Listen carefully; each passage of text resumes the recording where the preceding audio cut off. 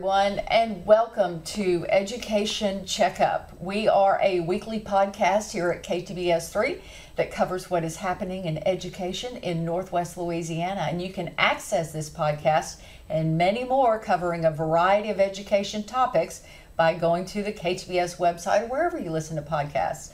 I'm Johnette Magner, and my co-host today is Dr. Philip Roseman.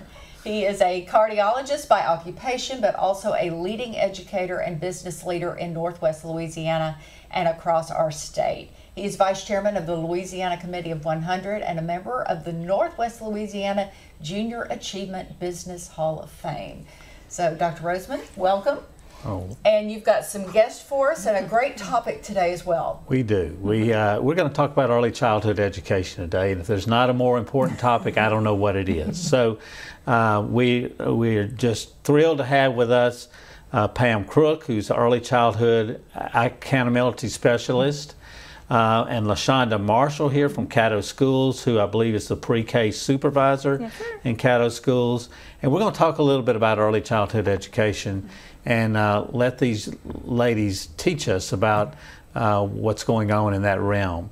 So first, let me just get to the basic: is why is early learning and early childhood education so important? Why does it seem that people are talking about it, thinking about it? Why we think about it at legislative times and funding it, all that's going on. Why is it so important? Well, let me tell you about that. You know, we are Caddo Smart Start Early Childhood Community Network, and so that is our network here. All of the districts across Louisiana have a network. And so we're here to unify, to collaborate all of the early childhood programs. So we're not just talking about the public school pre-K. We are starting with children at birth in the Type 3 child care centers, and then the toddlers, and then the 4-year-olds, and we're unifying the Type 3 child care centers. We're unifying early Head Start and Head Start, the public school pre-K, the charter school, and we're also pulling in family in-home child care providers. So we want our community to know, we want our families to know, learning begins at birth. It's not a K through 12 world anymore. It's a birth through 12 world. And families need to know there is a place for your child. Start looking. We have a wonderful website, Caddo Smart Start, that offers a lot of resources for families. It lets them know what programs are available.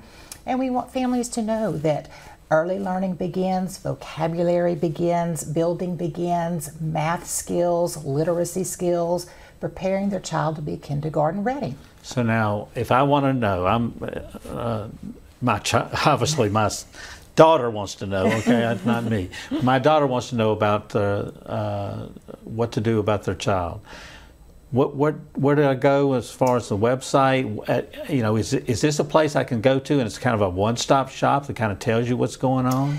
It is on our website. Again, let me emphasize, we coordinate like the publicly funded programs. However, any parent can go to the website and there's developmental milestone information on there. There's information about maybe what if my child had special needs? Where do I go? What do I do?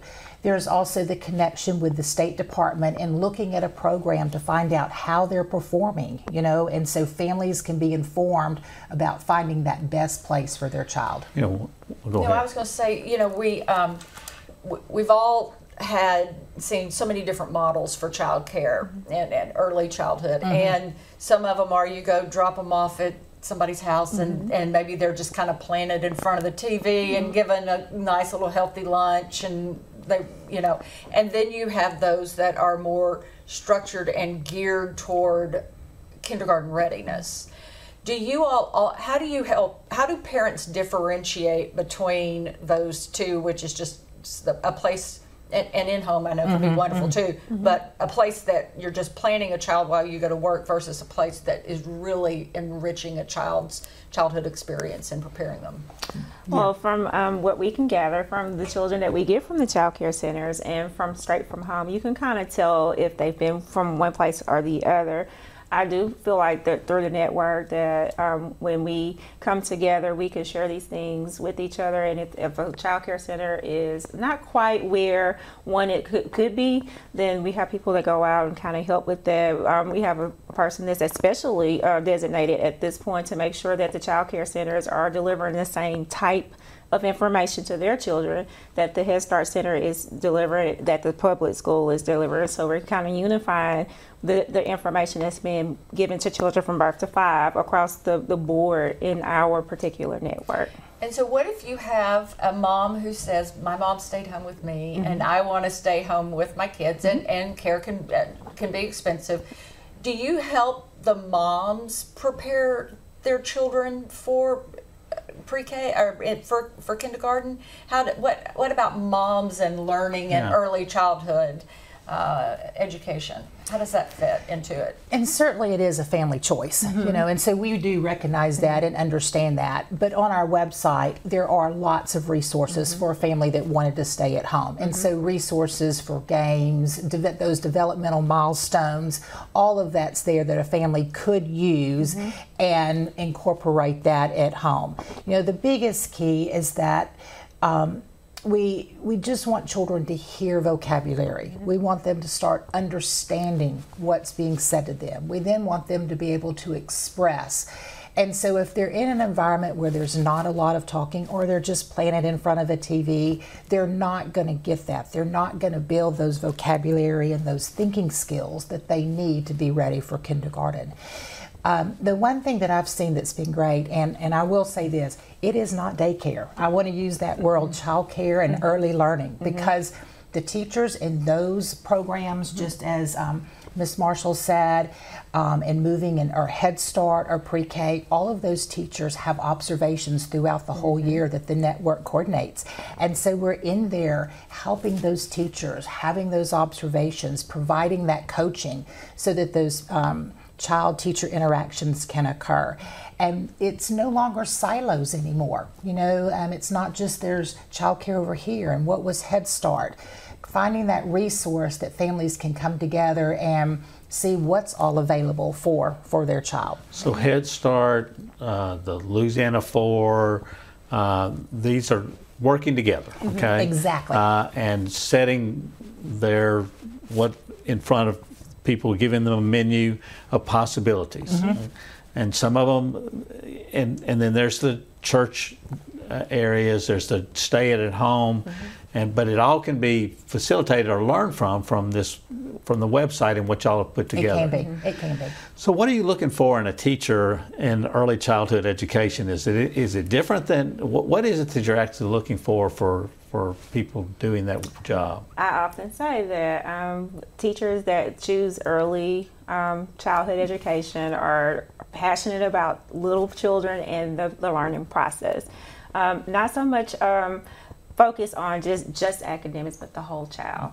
So, you know, you have to know that these things link together for learning. So you might have a child that comes in that need you to kind of really hone in on some of these things. They might be doing great in another area, but you have to love all the process that goes along with children developing in order to be a good early childhood teacher, and to be able to just kind of stick with it, because it's kind of hard. Yeah.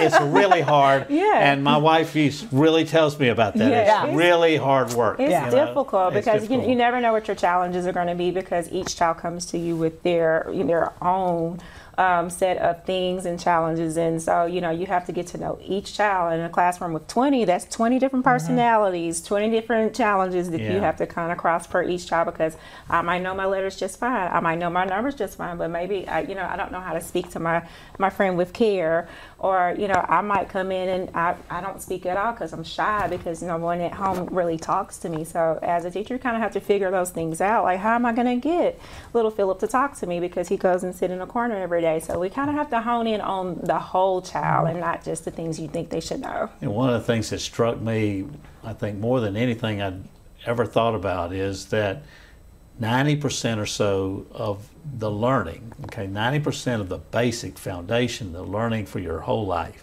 is in the first 4 years of your life. And I guess I should have known, because I can watch my grandchildren and I can see how fast they learn stuff.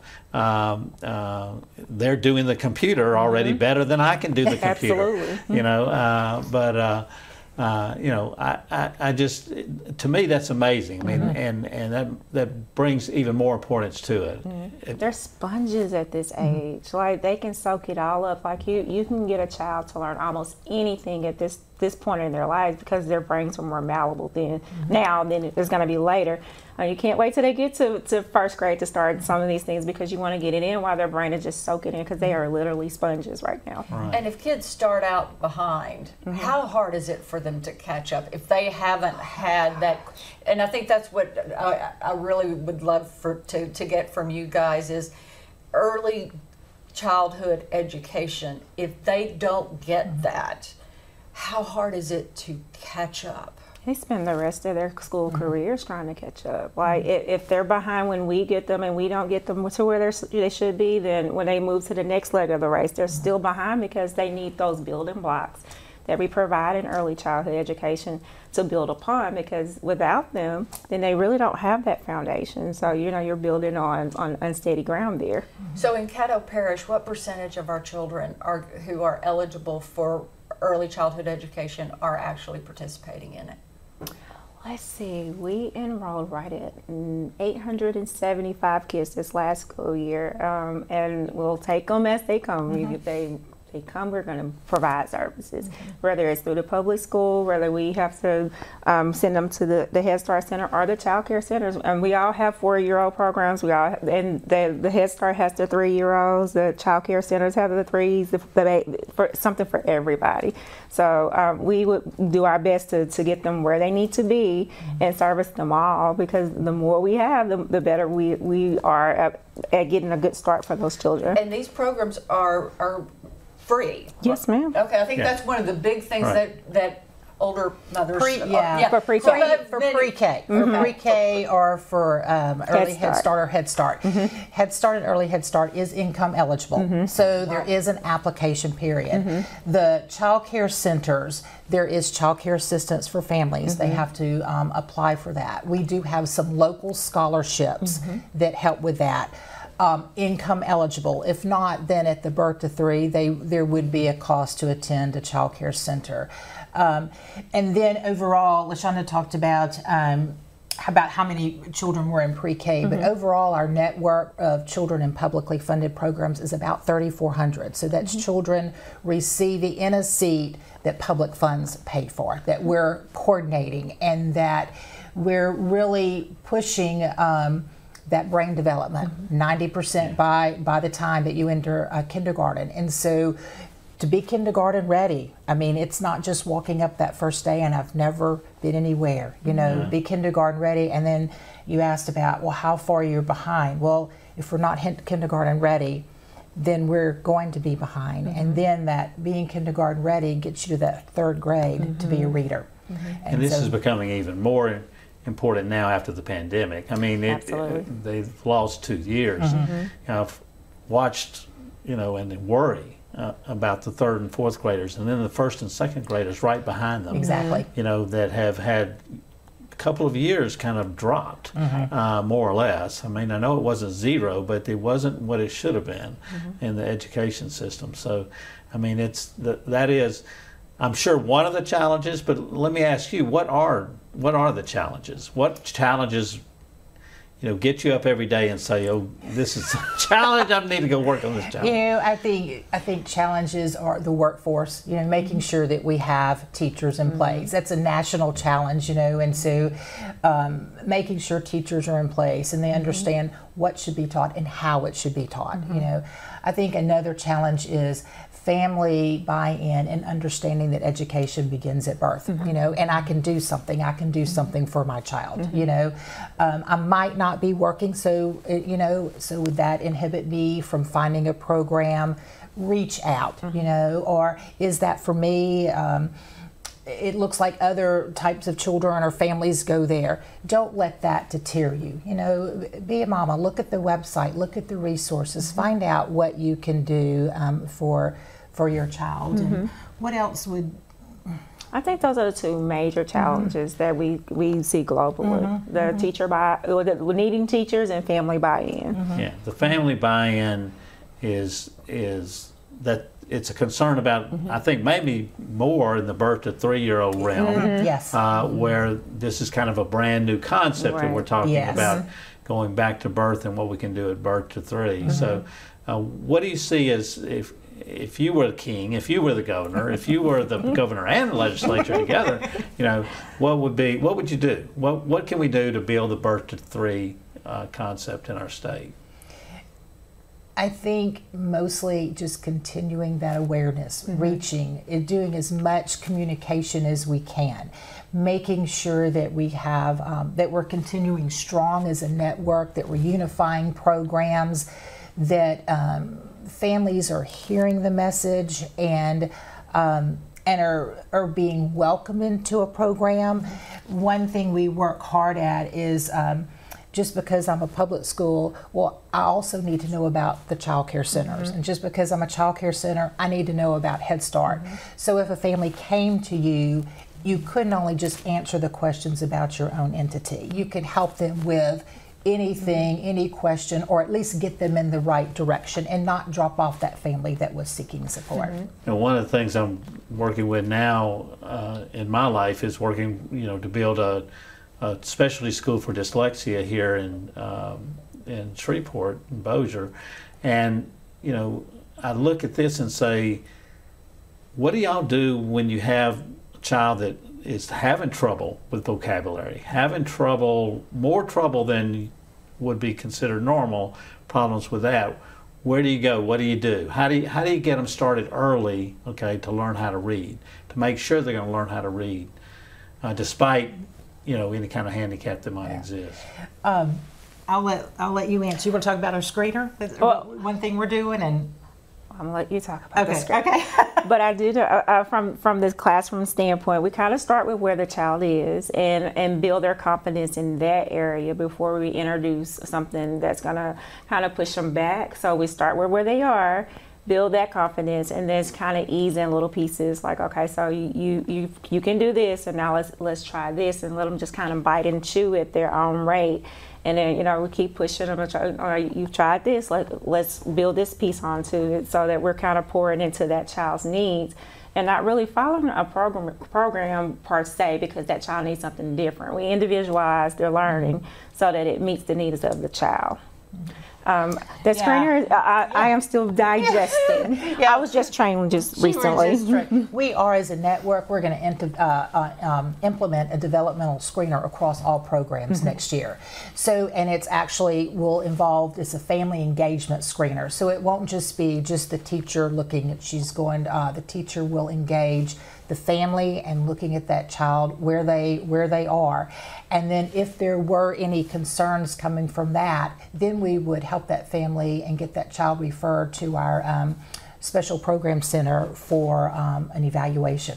So this will be a network that includes Head Start, LA4, Caddo schools, Bossier schools, does it go beyond? Just Caddo. Just Caddo. Yeah, now I know other networks we're doing, but so we have that in the process, and we have been working on being trained, and we'll be working on training teachers and the implementation of that, and then that screener will occur the next school year, 23-24, in all of the programs. I've learned a lot in this about what's out there, and hopefully others that watch this, can see what's being done in our community. And I commend you both and all those that are involved.